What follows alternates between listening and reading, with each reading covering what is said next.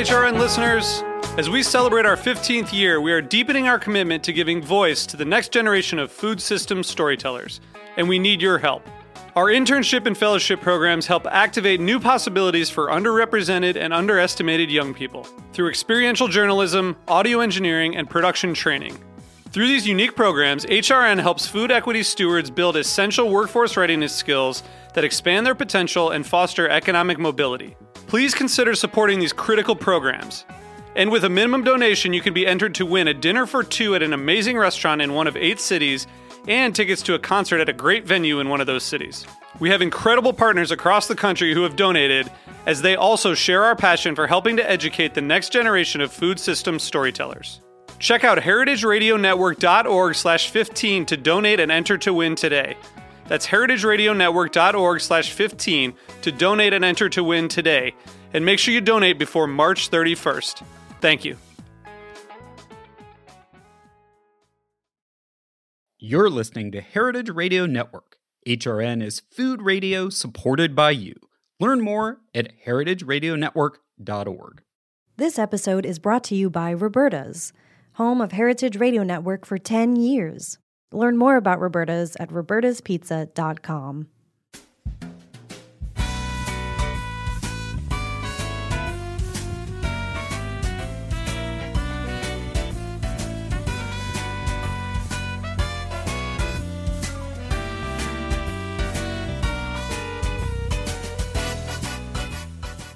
Welcome to Inside Julia's Kitchen, the podcast of the Julia Child Foundation for Gastronomy and the Culinary Arts. I'm your host, Todd Shulkin, the Foundation's Executive Director. Our show takes you inside the Foundation's world to meet the talented people we have the great fortune of learning from all the time. On today's show, we welcome cocktail expert Robert Simonson. In today's episode, we're going to talk to Robert about the new golden age in drinks, his new book, Modern Classic Cocktails, and we'll hear Robert's Julia moment. Stay with us. We'll be right back.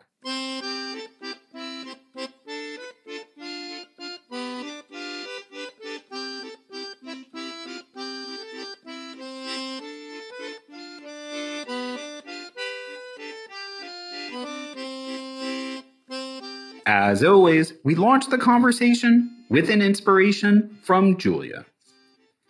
Julia came into her own as an authority on cooking at the height of the 1960s cocktail scene. She and her husband Paul usually had an evening cocktail to wind down, and cocktails were a signature component of their entertaining game. However, it was Paul, not Julia, who is the cocktail connoisseur. He left the cooking to Julia for sure, but he was in charge of the drinks. More than that, Paul invented his own cocktail recipes, including their house drink, the reverse martini, more vermouth than gin. One of his more elaborate special occasion drinks, the rumbrosia, which Paul invented in 1948, is a mixture of dark rum, vermouth, Cointreau, lime juice, jasmine tea, and a variety of bitters. Someone who's even more steeped in cocktail culture is Robert Simonson. A transplanted New Yorker, originally from Wisconsin, who previously wrote about theater, Robert writes about cocktails, spirits, bars, and bartenders for the New York Times. As an author, his books include A Proper Drink, The Old-Fashioned, 3-Ingredient Cocktails, The Martini Cocktail, and Mezcal and Tequila Cocktails. In addition, his work has appeared in publications ranging from Food and Wine to GQ, Esquire, Imbibe, and Punch, where he's a contributing editor. He's been nominated for many Spirited Awards, multiple IACP, and James Beard Award nominations. You can find him on Substack with his newsletter, The Mix with Robert Simonson. Robert joins us today to tell us how a new cocktail ends up enduring and about his new book, Modern Classic Cocktails, 60-plus stories and recipes from the new golden age in drinks. Welcome to the podcast, Robert. Hello, great to be here.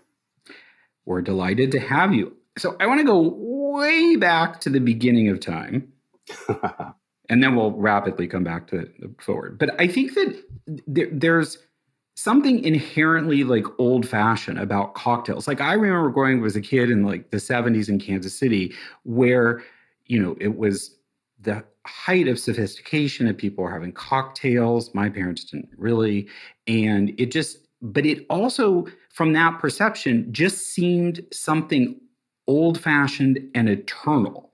But I was realizing, particularly coming back to your latest book, that in the historic span of alcoholic drinks, which goes back very far, I thought it would be helpful to start with, can you kind of describe, or how do you characterize even how modern of invention are cocktails? Well, there are two ways to look at that. I mean, you're right in the context of all of history, of world history, human history. Cocktails are a relatively modern invention. But when you think about the history of the United States, it's very old. It really goes back to the late 1700s, so it almost goes back to the dawn of the country. Prior to that, I mean, the closest thing would be the punches that were drunk in England. But here in America, we are a very individualistic society. We like to have our own drink. And so those punches were shrunk down to individual sizes, and we all got our own. And that was the cocktail. The cocktail was first defined in the newspaper in 1806. So you have to imagine it had been around a couple decades before that. So when you thought that it felt like an old-fashioned thing, it really is an old-fashioned thing. It's kind of always been with us. You mentioned something that I also feel like, in my naivety of knowing about cocktails from childhood, was that it's quite American, actually. Not always the ingredients, but the concept. Is that correct? That it is in many ways an American invention, even though you'll find cocktails in Europe, or is that a misperception? No, it is most definitely an American invention. And when people ask me why I spend all my time studying cocktails and writing about cocktails, as if that is not really a worthwhile, endeavor, I let them know, that it's one of the few things that we can lay claim to 100%, along with jazz and the American musical. It's a thoroughly American invention, and I think we should be proud of it. Well, and I think people don't realize that, because cocktails have this association with like sophistication, or, maybe it goes back to the Algonquin Round Table or things like that, these literary circles or things. It has this European connotation. So I think there's an assumption that we borrowed it for Europe rather than, I think, we exported it. Yeah, I can see that. And I know why it has that reputation of being sophisticated and elegant. It's because in the early days, in the 19th century, cocktails were mainly drunk by the upper class. These were expensive drinks, and you had to be able to afford them.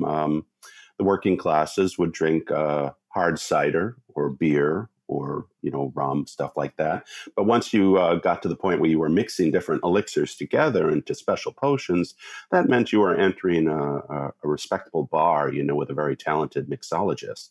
So you were probably a man of means, and they were all men, because women were not allowed into bars until after Prohibition. And so the martini, for instance, the most famous cocktail in the world, has always had a reputation as an elite cocktail. And when was it that was it? I'm assuming it's something to do with the growing middle class in America, that the cocktail got democratized, or do you think that's even more recent? It started to get democratized in the late 19th century and late 19th and early 20th century. Before that, cocktails pretty much stayed in the bar room, but they started to be adapted into the home. And you would have cocktail parties. And in that case, it was the woman of the house who was in charge. Women had to know the popular cocktails, the cocktails that their guests would like, and how to mix them up properly when they were entertaining people in the home.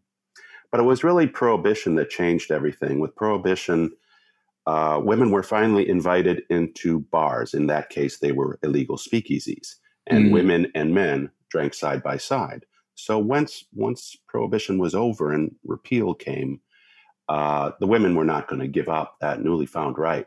And they were newly welcome and newly comfortable in the bars. So when that happened, all bets were off, and drinking came home. People bought cocktail sets. Everyone knew how to mix a good drink. They took pride in it. and it became a middle class pursuit. It became a pursuit for anybody, really. Mm. And did World War II upend that in terms of at least the domestic sphere? I feel like I read or learned that it actually expanded it afterward because of the kind of mixing of Americans and French in France during the war. Well, I think that happened during World War I as well. They discovered certain drinking habits and certain spirits, and they brought them home. Probably happened that way as well in World War II. I know, for instance, the screwdriver was a drink that was drunk by soldiers during World War II. They're looking for something simple to drink, and they brought that back to the bars afterwards. What kind of happened after Prohibition is drinking became simpler. Prior to Prohibition, cocktail creations were pretty ornate. There were a lot of things in them. They had fancy garnishes. There was a lot of showmanship. After that, a lot of the bartenders had left the industry, and a lot of skills had been forgotten. So the drinks that were popular after Prohibition were simpler drinks: martini, Manhattan, old fashioned, daiquiri, things with 3 ingredients, 4 ingredients, something you could make at home, and that kind of continued, like into the 60s and 70s, where you get popular drinks like the Rusty Nail or the Harvey Wallbanger, which are incredibly simplistic. I think people just wanted their alcohol in a kind of a straightforward fashion.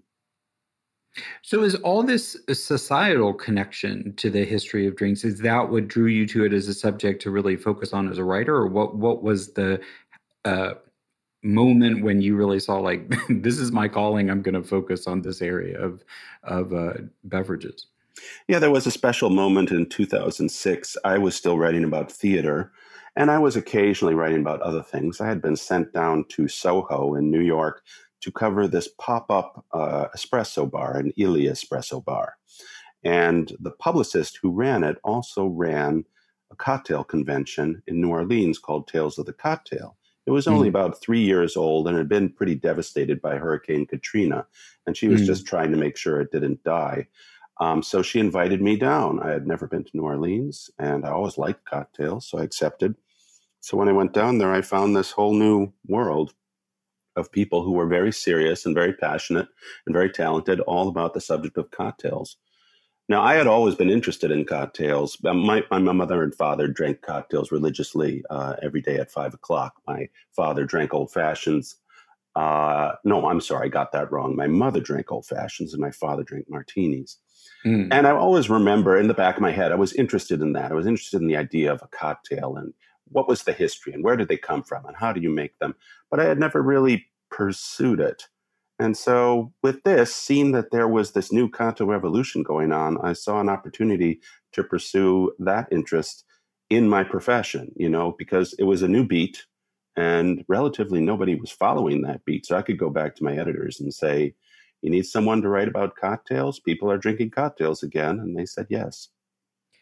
That's neat. I think there's just something about that. If you're back to what I said before, if like you're a kid watching adults drink cocktails, there's just something alluring about how that appears. And some of it is the ritual, right? Of like the fact that you stop your day, you have this special thing. And of course, maybe it's as a kid too, but like usually it's in a kind of fancy glass that certainly kids are not allowed. So there's that kind of like allure of it's a moment for something special.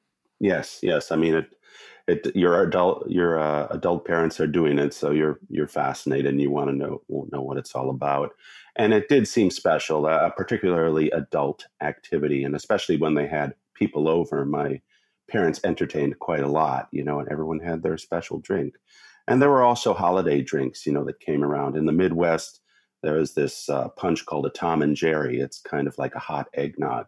And every Christmas, everybody would get a cupful of Tom and Jerry. So all these little seeds were planted in my brain early on. As a fellow Midwesterner, I will say that must be an upper Midwest thing because I'd never heard of it before. Yeah, it was almost forgotten that Tom and Jerry was really popular all through the 19th century. It was like it would be served like from Thanksgiving to January, and you could find it in bars. But then it disappeared. It was a rather elaborate drink, and it had its own kind of punch bowl set. But in the upper Midwest, where it continues to be cold and winters last a long time, the Tom and Jerry, it hung on. What's in it? So it's like a batter, with milk and eggs, and then there's like the spirits depend on the recipe, but usually there's rum, there's brandy, sometimes there's bourbon, and then there's bitters sometimes and spices, like allspice and nutmeg. And so, you've had a glass of eggnog. I'm I was going to sure. say it sounds very similar to eggnog. So what's is it stronger than eggnog, or what? How does it? No, it's the same. The difference is the temperature. You heat up the milk, and so you like pour in some milk. You pour in some batter, and then you pour in some milk, and you sprinkle some nutmeg on top.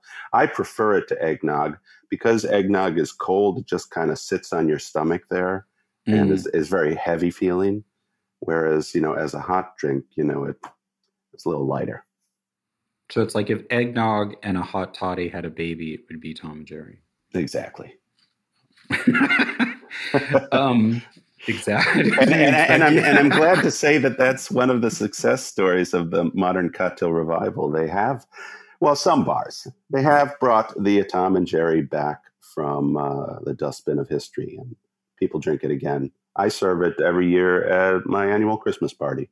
And is it revelation to Brooklynites or what? In the crowd, in the circles that I travel in, they know what a Tom and Jerry is, but they don't get to have it. It's a lot of work putting it together. So when they come to the party, they're always like happy to have the opportunity to imbibe Tom and Jerry at least once during the holiday season. Well, and I feel like eggnog is like fruitcake. Most people have only had a bad one because it's, made or because it's such a faff to make it and put it together. People tend to have something that's pre-mixed or, it's also. Yes. I think that's kind of the story for a lot of cocktails, that people used to have bad associations because they only had a bad one. They had a bad martini, or they had a bad tequila drink, or a bad old fashioned, and they didn't think these drinks were any good. They just needed bartenders who had the skills to make them correctly. No, and I think that's a very under-discussed subject, or I'm trying to think of the parallel, but it's this thing where people don't realize that, I don't know what percent you would say, but at least 5 out of 10 at a minimum, in a bar, if you order a drink, chances are it's not mixed correctly or proportionally, particularly if it's not a particularly experienced bartender or it's really, really busy and they just can't focus.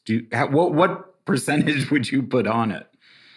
You mean the percentage of like badly made drinks? I don't know. Especially if you're not at a high-end specialty cocktail bar. Yeah, it's probably about 75%, I'd say. And that's, that's gone down because of the efforts of, the cocktail revival. Like some easy examples, most places you ask for, a gin martini, they're not even going to put any vermouth in it. They're just going to give you a cold glass of gin because they think that that's what you want. Often when you order Manhattans, they forget to put the Angostura bitters in, and really a Manhattan, the vermouth and the whiskey do not come together if you don't have the bitters in there. What else? And do you say to people, certainly people send food back that isn't cooked properly. Again, I think it always depends if the bar is insanely busy and it took you 20 minutes to get the drink in the first place. But do you send drinks back when you can tell they're really not mixed right? No, I tend to go to bars, where I know they're going to mix them right, so I don't have to send them back. I think most Americans feel kind of sheepish about that. Sending food back, sending drinks back, you got to have a lot of guts to do that. I think I've only sent a drink back once, and it was a martini, and that's just because it had become warm. It had been sitting at the service station for like 10 minutes, and it was a martini that's warm is not drinkable, so I sent that back. But that took a lot of nerve, and that was the only time. I also don't think a lot of Americans feel confident enough in what the drink should be that they know it should be sent back. So would your advice be different, which is more order cocktails in places that either have a good reputation for being a good cocktail place or just seem like they have an experienced bartender? Yes. I always tell people when you enter a bar, just read the room. I mean, if it seems like a place where they're taking cocktails seriously and they have a cocktail menu and a good back bar, then you can feel confident ordering a cocktail. But some places, you should just order beer or a glass of wine or gin and tonic, because not every bar knows how to make cocktails well, and nor should they. There are all kinds of bars out there. So I thought we'd dive into what you've been writing about most recently. And I wanted to ask you, before we talk about the specifics of the book, what is it that to you, or how do you define the distinction between a modern cocktail and a classic one? So a classic cocktail are the drinks that we all know, which were mainly created in the late 19th century and early 20th. So that's the martini, Manhattan, Rob Roy, Old Fashioned, daiquiri, all those kind of things. So they've been around for 100 years or more. When I'm saying modern classic cocktails, I mean drinks that have been created or invented in the last 25 years, which is the time period. Like the cocktail revival began in the late 90s and around the year 2000.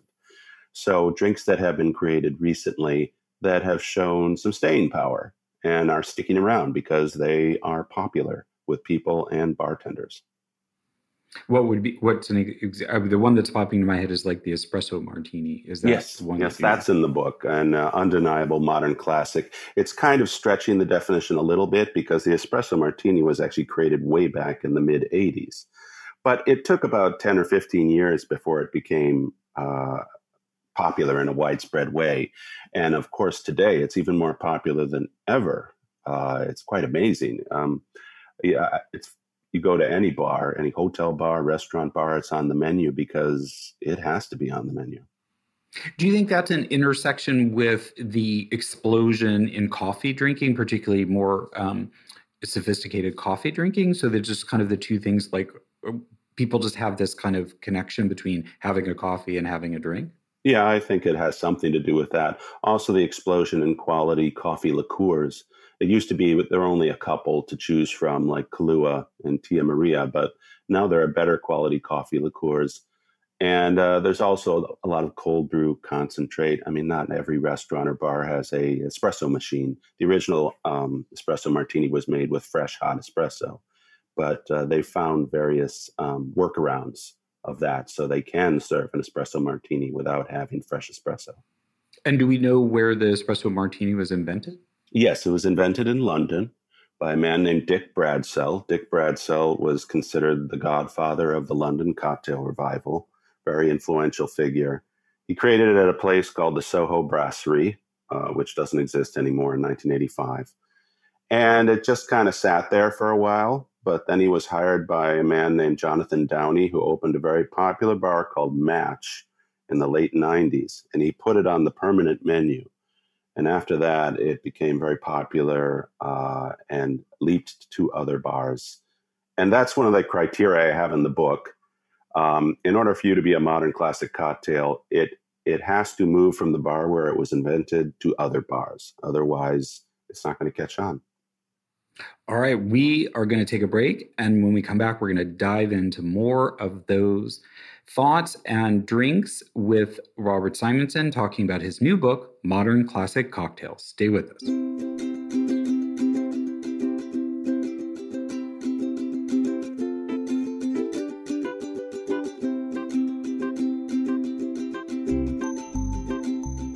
This episode is brought to you by Roberta's, home of Heritage Radio Network for 10 years. Roberta's was founded in Bushwick in 2008 and has become one of the most iconic restaurants in the country. HRN made its home inside of Roberta's in 2009, and together they have become part of the DIY fabric of the neighborhood.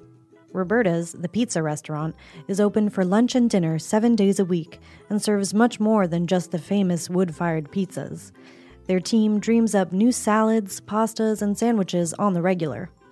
Roberta's Tiki Bar is alive and well in the back garden, serving up frozen drinks in the summer and hot toddies in the winter. Stop by the bakery and takeout spot next door for fresh breads, sticky buns, and pizzas to go. But Roberta's also extends beyond Bushwick, with multiple locations in New York City and now in Los Angeles. You can also find their frozen pies in grocery stores around the country. The spirit of Roberta's, like Heritage Radio Network, is everywhere. Here's to many more years of pizza-powered radio. Learn more about Roberta's at robertaspizza.com. Welcome back. We're talking to Robert Simonson about his new book, Modern Classic Cocktails, 60 plus stories and recipes from the new golden age in drinks. So before we talk about some drinks specifically, I wanted to talk to you about this moniker that you've given, and you mentioned in the first part of the show about sort of this thing that started about 25 years ago. How did a new golden age in drinks actually come about? What facilitated it or revived it? Well, it started out with some individual efforts, some kind of like lone people out in the wilderness trying to bring back the cocktail. If we're looking at like the end of the 1980s, the cocktail was not in a very good place. It was not being drunk by young people. It was mainly associated with the older generations. Whatever cocktails there were, they were being made in clubs and in discotheques. And, we call these disco drinks, and they're usually brightly colored and with a lot of liqueurs, very sweet, very potent, but not very sophisticated. And the art had been lost. But then there were some people like a bartender named Dale DeGroff, who was put in charge of the Rainbow Room in New York City in 1987. And his boss, Joe Baum, famous restaurateur, said, I want a classic cocktail bar, and you have to go and do your research and bring back these old cocktails and do them right. So Dale did his research, reading all the old, out-of-date cocktail manuals. He brought them back, and the press paid attention, and so did the patrons. And they were very excited to, see these drinks again that had not been made well in decades. Over in London, there was a guy named Dick Bradsell who basically did the same thing. So you had these mentor figures, and then there were a few people that followed in their footsteps. And then there was a very important bar called Milk and Honey, which opened in 2000 in New York, which sort of created the modern speakeasy aesthetic, where cocktails, in most bars, cocktails were not front and center. They were not showcased. It was like, they made a few, it was a sideline. But here, they were serious about cocktails. They were celebrating cocktails. They were celebrating bartending, which hadn't been done in like 50, 60 years. Bartending had always been thought of as a stopgap profession, not as something that you dedicated yourself to. And there were other things that were happening. A lot of the old books were reprinted. The internet came along, and with the internet, there were food and drink chat rooms. And so cocktail people who were serious about this could exchange information very quickly. The bartenders started asking for certain spirits and liqueurs that had gone away to be brought back. Rye is a big example. Nobody was drinking rye whiskey, but a lot of the old cocktails required rye. So the bartenders said, we want rye. And, when bartenders speak loudly enough, the distillers and the distributors pay attention. So that happened. Yeah, no, I love all those connections. And Vicky, could we just go back to the Rainbow Room for a second for maybe younger listeners who might not be familiar? And unfortunately, the Rainbow Room is no more thanks to terrorism. But I think that's interesting because I'm wondering about the connection between the Rainbow Room being a unique place that was at the height of fashion, but also a crossroads where tourists and locals would, it was a place that both, at least to me, would still go. Do you want to just kind of give the background on the Rainbow Room and its kind of significance in food and wine history? Yes, it had been this Art Deco palace, this kind of, what they used to call a club. And it was at the top of Rockefeller Center. And it had been kind of laying moribund for a while when Joe Baum decided to renovate it and revive it. And he wanted to bring back the glamour. I mean, it used to be one of the most glamorous places, anywhere. And even in New York, New Yorkers thought it was glamorous. So he brought it back, and part of his vision were the cocktails. It felt like a kind of place that should be serving wonderful martinis and Manhattans and old fashions, but not just that, but drinks that everyone had forgotten about, or never heard of, like Sazerac and the Ramos Gin Fizz and a Gin Fizz and Daisies and all this stuff. And Dale DeGroff did all of that. You did get tourists there. You got locals there if they could afford it. It was an expensive place. I've been living in New York since 1988. And I sadly never went to the Rainbow Room simply because I just did not have the money to do so. But enough people went there to see what was going on and want to do it in other places. And what closed the Rainbow Room? I don't know off the top of my head. I think it just, the Rainbow Room seems to have had a roller coaster career. It's like it was trendy, it was hot, and then it becomes old fashioned. And I don't know the specific cause as to why it closed, but it remains closed. It's just open for private events. Mm-hmm. So it's interesting in your book. One thing I noticed is you're covering a wide swath, but I would say, I don't know what the percentage is, but 1 out of 2, 1 out of 3 recipes tends to have a history in New York or London. And I was just curious, since they seem to feature heavily, is that because little innovation was happening elsewhere, or what was it that made London and New York kind of these epicenters for the development of modern cocktails? Yeah, you're right. The main at the cocktail revival at the beginning took place mainly in 3 cities: San Francisco, New York, and London. And that's where all the innovations were happening. And it may seem kind of lopsided that way, that so many modern classics came out of those cities, but you have to remember these are huge metropolises, and that's where all the media is. And so you have a better chance, if you have come up with a good cocktail that is modern and new, of getting it noticed in San Francisco, New York, and London, because the reporters and the editors and the publishers, they're all there. So that's one of the reasons. But I do believe that also there is, just as in any other field, there's just an excess of creativity in these cities. They're centers where creative people are drawn to. So they might have actually all been invented by people who were from elsewhere, but ended up in New York or London. Yes. Many of the people were from elsewhere. And also there are more opportunities. You come to New York, and if you're interested in creating great cocktails, there are going to be more bars, more restaurant bars, more hotel bars where you can take those chances. I'm also struck by there are 3 cities that have particularly, well, in New York and San Francisco's case, pretty well-developed public transport, so not as many people drive. Or do you think that might have been some factor, but that ultimately the craze for cocktails, or these popular cocktails, that these new modern classics, they did spread to all across the country?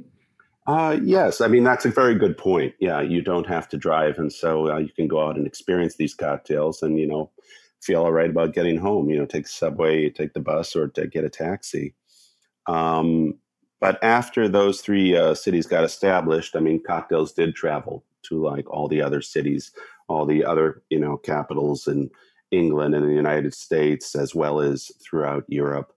And it spread very quickly. Like I said, in the 19th century, if you created a great cocktail, it would have taken a while for it to spread across the country. You're very dependent on newspaper people coming in and saying, everybody's drinking the Manhattan, and then somebody reading that column on the other side of the country would say, oh, I'm going to make Manhattan at my bar. But with the internet, these transfers of information could just happen in days. Mm-hmm. All right. So let's dive into some of the cocktail recipes that you highlighted. And I thought it'd be fun. We haven't done a lightning round in a while to put you through one. So here we go. Your answer can be as short or long as you want to. You don't have to keep it to one word. I'm ready. Or one drink. All right. So which modern drink would you say is already a classic? We talked about some already, but curious if you can nail one. Now, of all the drinks in the book, I'd say they're all modern classics, but the ones that are undeniably so, because your man on the street will recognize them: espresso martini, Tommy's margarita, penicillin paper plane, and Oaxaca old fashioned. Wow. Okay. So those are already, and see, actually, I've had almost none of those. You've got some work to do. So some of them are twists. Like the martini is not actually new. The espresso, there are twists on old drinks or existing drinks, right? But penicillin paper plane, are they totally new inventions? The penicillin and the paper plane were, if you can believe it, invented by the same man, Sam Ross. at a bar called Milk and Honey that I mentioned earlier. The penicillin is sort of like a Scotch sour. It's got like a float of smoky Scotch on top. And the Paper Plane is an equal parts drink. It's another sour made with bourbon. And I just know that these are modern classics because everywhere I go, they're just on menus. They're even on menus. Like I was recently at the new Moynihan Station here in New York City, and they have a bar there. And the penicillin is on the menu. I couldn't believe it. So it's like a train station bar has the penicillin. So you know it's a modern classic. So I guess that's a good test too if you're going into a place to think about, does the bartender know what they're doing? Do they have the back bar set up? If they have penicillin or Paper Plane on the menu, it likely is up to speed on cocktails. Yes, that the bar program was put together by somebody who knows what's going on. Let's switch to revival. Is there a classic cocktail that's sort of become modern again? I would argue that the Negroni falls in that category. The Negroni is 100 years old, but it was largely forgotten for most of the 20th century. But now it's back with a vengeance to the point where you can get a Negroni in any bar and it'll be made pretty well.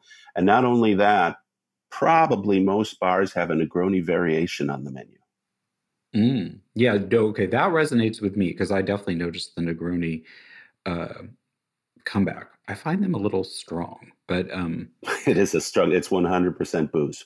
Yeah, no, and I think that's like, I think a lot of people who don't totally recognize that because it looks more innocent than it packs a punch as just a sort of everyday let's have a drink sort of drink. Yes. What about of new cocktails that have been a sensation that you think are sort of more hype and will likely just disappear within a year or two? Yeah, I thought about this one and I couldn't really figure it out, but I'm going to say something that may be controversial.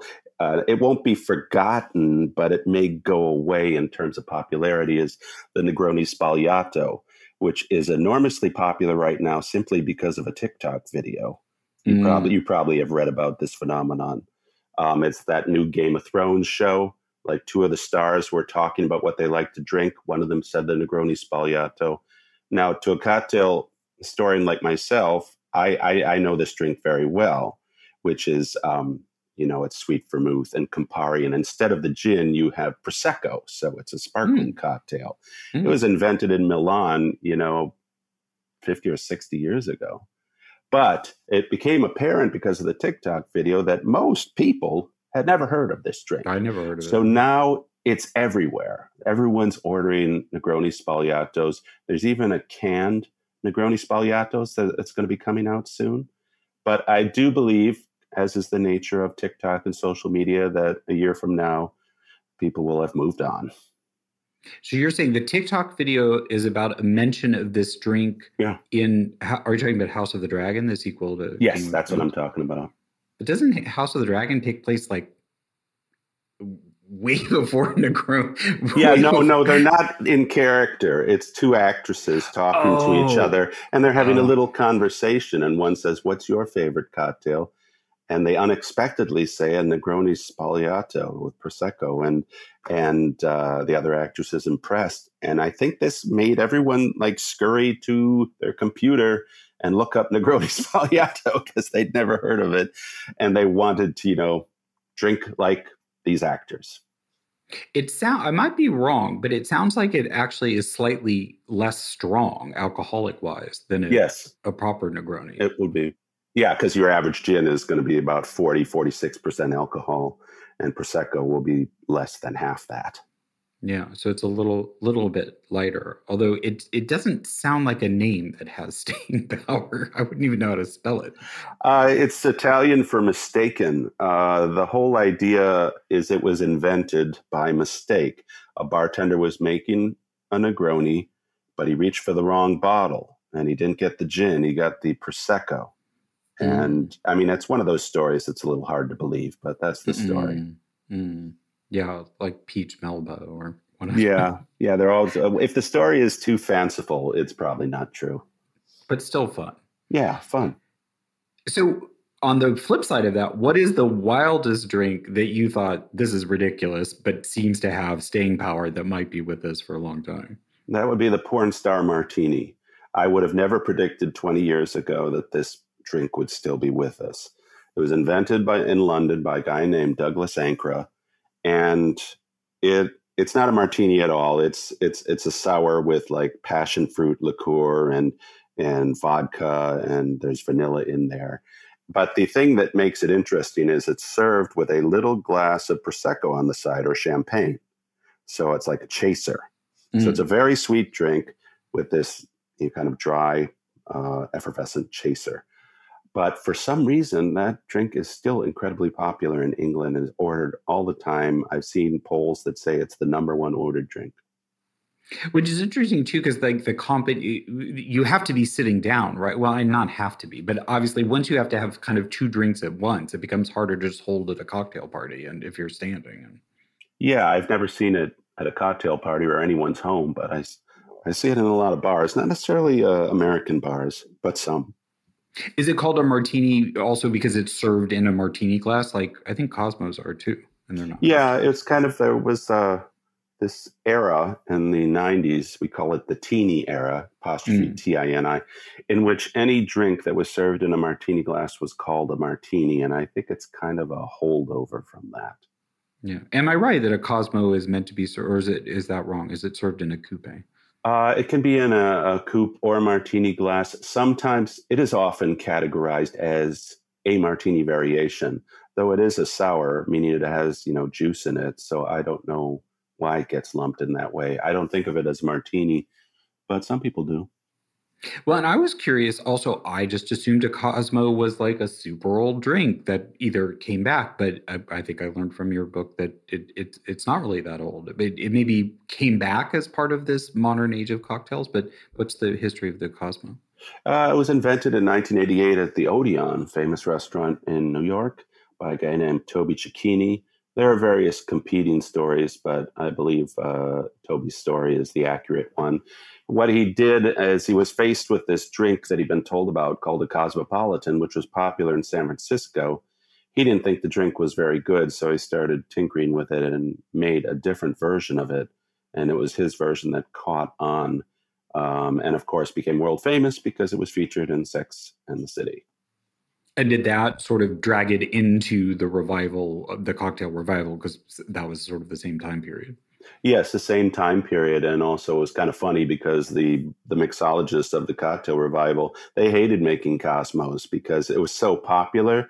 It was such a cocktail of the masses, and they were trying to bring back these obscure Epicurean cocktails. And so they would often refuse to make it. But I think of it as a connective cocktail. It was like one of those rare cocktails in the late 20th century that achieved wide popularity and wide fame at a time when people had forgotten about cocktails. So it should be given some due for helping raise awareness and returning people to, Yes, and that's why I included it in the book. I felt it was important that way. Historically. Yes. And I was just wondering, having done a drinks party recently where I was mixing drinks, I gave a menu. So I was like, you can have one of these 7, but it is really time consuming. You can't really participate in a party if you're mixing cocktails. Can you make like a pitcher of Cosmos and serve it, or is something lost in that whole thing that making these kind of drinks in bulk or not to order doesn't really work? Well, a Cosmo is a shaken drink. You shake drinks that have citrus or egg or dairy in them because those things are harder to integrate. With something like a Negroni, that's all alcohol, and all you have to do is stir it. So if you want to make a pitcher of cocktails for a party, I would recommend a stirred cocktail, like a Manhattan Martini or a Negroni. With a Cosmo, the components would start to separate after a while. So it's like the emulsification that is done by the cold and the shaking, which is in essence temporary. Yes. Long enough to drink it, but if you did it, I see. Yeah, with sours, you want to shake it and then drink it immediately because that spark, it disappears. It just kind of evaporates. There was this cocktail book called the Savoy Cocktail Book, published in 1930. And at the beginning, there was a little epigram and said, drink cocktails while they are still laughing at you. And do you have any recommendation? We're coming up to the holiday season, and do cocktails go with Thanksgiving dinner? Have you ever would you I serve a would cocktail? say no. I drink wine with Thanksgiving dinner, but a cocktail before Thanksgiving dinner is a nice idea. I usually recommend a Boulevardier. This isn't entirely my idea. There's a food writer named Helen Rosner, and she wrote a column for The New Yorker, I believe, some years ago, where she thought the Boulevardier was the perfect Thanksgiving cocktail. Now, that's a Negroni with whiskey. Ah, okay. So it's got all these kind of components. It's got, the strong, it's got the bitter, it's got the sweet, it's the right color. It's this beautiful kind of amber color. But I wholeheartedly agree with her that it kind of checks all the boxes. All right. Well, we'll thank Helen for that inspiration. Yeah. All right. We're going to take a break, and we'll be back to hear Robert's Julia moment. Let us know what you think of today's show. Send us an email or voice memo to contact@juliachildfoundation.org, or better yet, you can tweet us at JuliaChildJCF. We'll be right back. When you flip anything, you just have to have the courage of your convictions, particularly if it's sort of a loose mass like this. Well, that didn't go very well. See, when I flipped it, I didn't have the courage to do it the way I should have. But you can always pick it up, and if you're alone in the kitchen, who is going to see? From Julia's immortal words, we move into our last segment, which we call the Julia moment. Here's when we ask our guests to share their favorite Julia memory moment or how she's inspired them in their career. Robert, what's your Julia moment? I have only one. I'm a kind of a cocktail guy. I think about cocktails, write about cocktails. You actually mentioned it at the top of the show, Julia Child's Upside Down Martini. I remember when I found out about that, I was so surprised and shocked. The martini is a battle that's been fought, in the modern cocktail revival for years, because during the post-World War II years, martinis were very, very dry. There was very little vermouth, and there were all kinds of ways that people tried to avoid vermouth in their martini. And so Julia Child was actually going quite against the grain of the entire world, by drinking a martini that had more vermouth than gin in it. And it kind of meshed perfectly with the cocktail revival, because there was this fight to bring vermouth back to the martini. And one of the most popular martini variations of the last 20 years has been the 50-50 martini, which is half vermouth and half gin. So she's actually even more extreme. It's supposed to be 5-1, right? It's almost like vermouth with a splash of gin. And of course, at that time, I think, was pre even the idea of a vodka martini. Or does a vodka martini go back? Traditionally, it's gin, right? Yeah. Did she do vodka? No. I'm saying she would, but I think vodka so replaced things, or that some people may not be aware that actually that's not traditional, that it is gin. It is gin. Vodka started to become popular in the 50s and 60s with businessmen, and it was promoted by ad execs. And it's still vodka martini is very popular today. So in a way, you have to view Julia Child as very prescient in terms of martinis. She saw what was coming, because number one, she was still drinking them with gin. And number two, she was drinking them with a lot of vermouth. So she was just drinking what she liked. And the person to give credit to was Paul, because I suspect, because Paul, like I said, one of his recipes I could see on the handwritten recipe card is dated 1948. So that's really, well before Julia was into culinary school or anything like that. And this was, I think, Paul's passion, and I'm pretty sure he invented this idea, and it must have been some taste he had formed about, I don't know this for sure at all, but that I'm guessing he must have just liked vermouth, or particularly it being French, it kind of fit their taste and discovery in France, I suspect. Yeah, that makes a lot of sense. And as far as I understand it, they used Noli Prat. Is that right? That was their brand, yes. We've had, at the foundation, we get lots of questions about Noli Prat. Yes, and do you know what kind of gin they used? That I don't, not off the top of my head. I've never read that. let me go back, and if I can find it, I'll put it in the show notes of whether they, in Paul's recipe for a reverse martini, he specified the type of gin. I don't think so, but I'll check.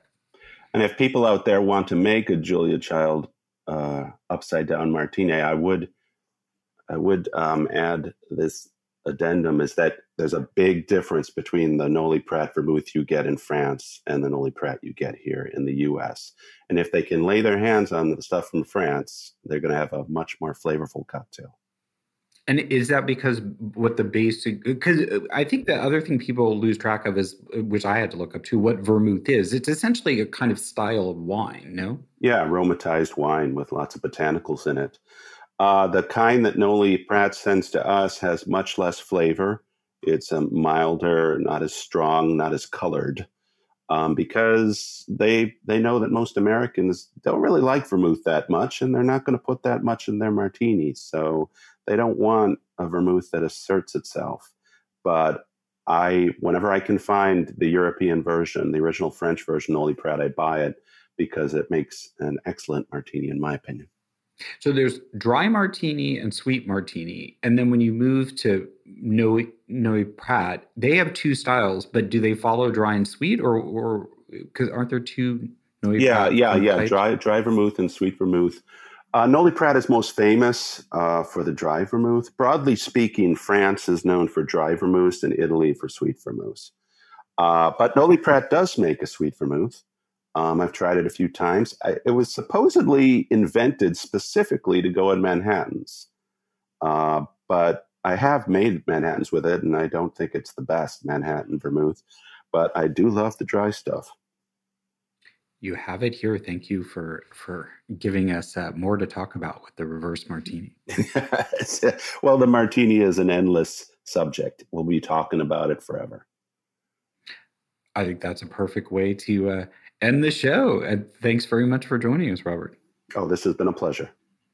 Thanks, everyone, for listening. If you want to keep up with Robert, it's at Robert O. Simonson on Instagram and Twitter. The new book is Modern Classic Cocktails, 60-plus stories and recipes from the new golden age in drinks by Robert Simonson, with photographs by Lizzie Monroe.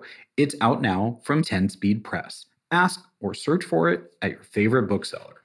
For all the latest from the Foundation, it's at Julia Child on Facebook and at Julia Child Foundation on Instagram. It's at Julia Child JCF, and I'm at T. Shulkin on Twitter. Make sure you're also following at SB Culinary Experience for all the latest in and around Santa Barbara. The Julia Child audio clip from The French Chef is used with permission from our friends at GBH. Thanks to my co-producer of the Foundation, Lauren Salkeld, and our sound engineer at Heritage Radio Network, Armin Spengen. Our theme song is New French Horn by Novi Valtorni. We're on the air on Heritage Radio Network on Thursdays at 4 p.m. Eastern, 1 p.m. Pacific, with downloads available soon after wherever you find your podcasts. We look forward to bringing you back into the Foundation's world next time on Inside Julia's Kitchen. Inside Julia's Kitchen is powered by Simplecast. Thanks for listening to Heritage Radio Network. Food radio supported by you. Keep in touch at heritageradionetwork.org/subscribe.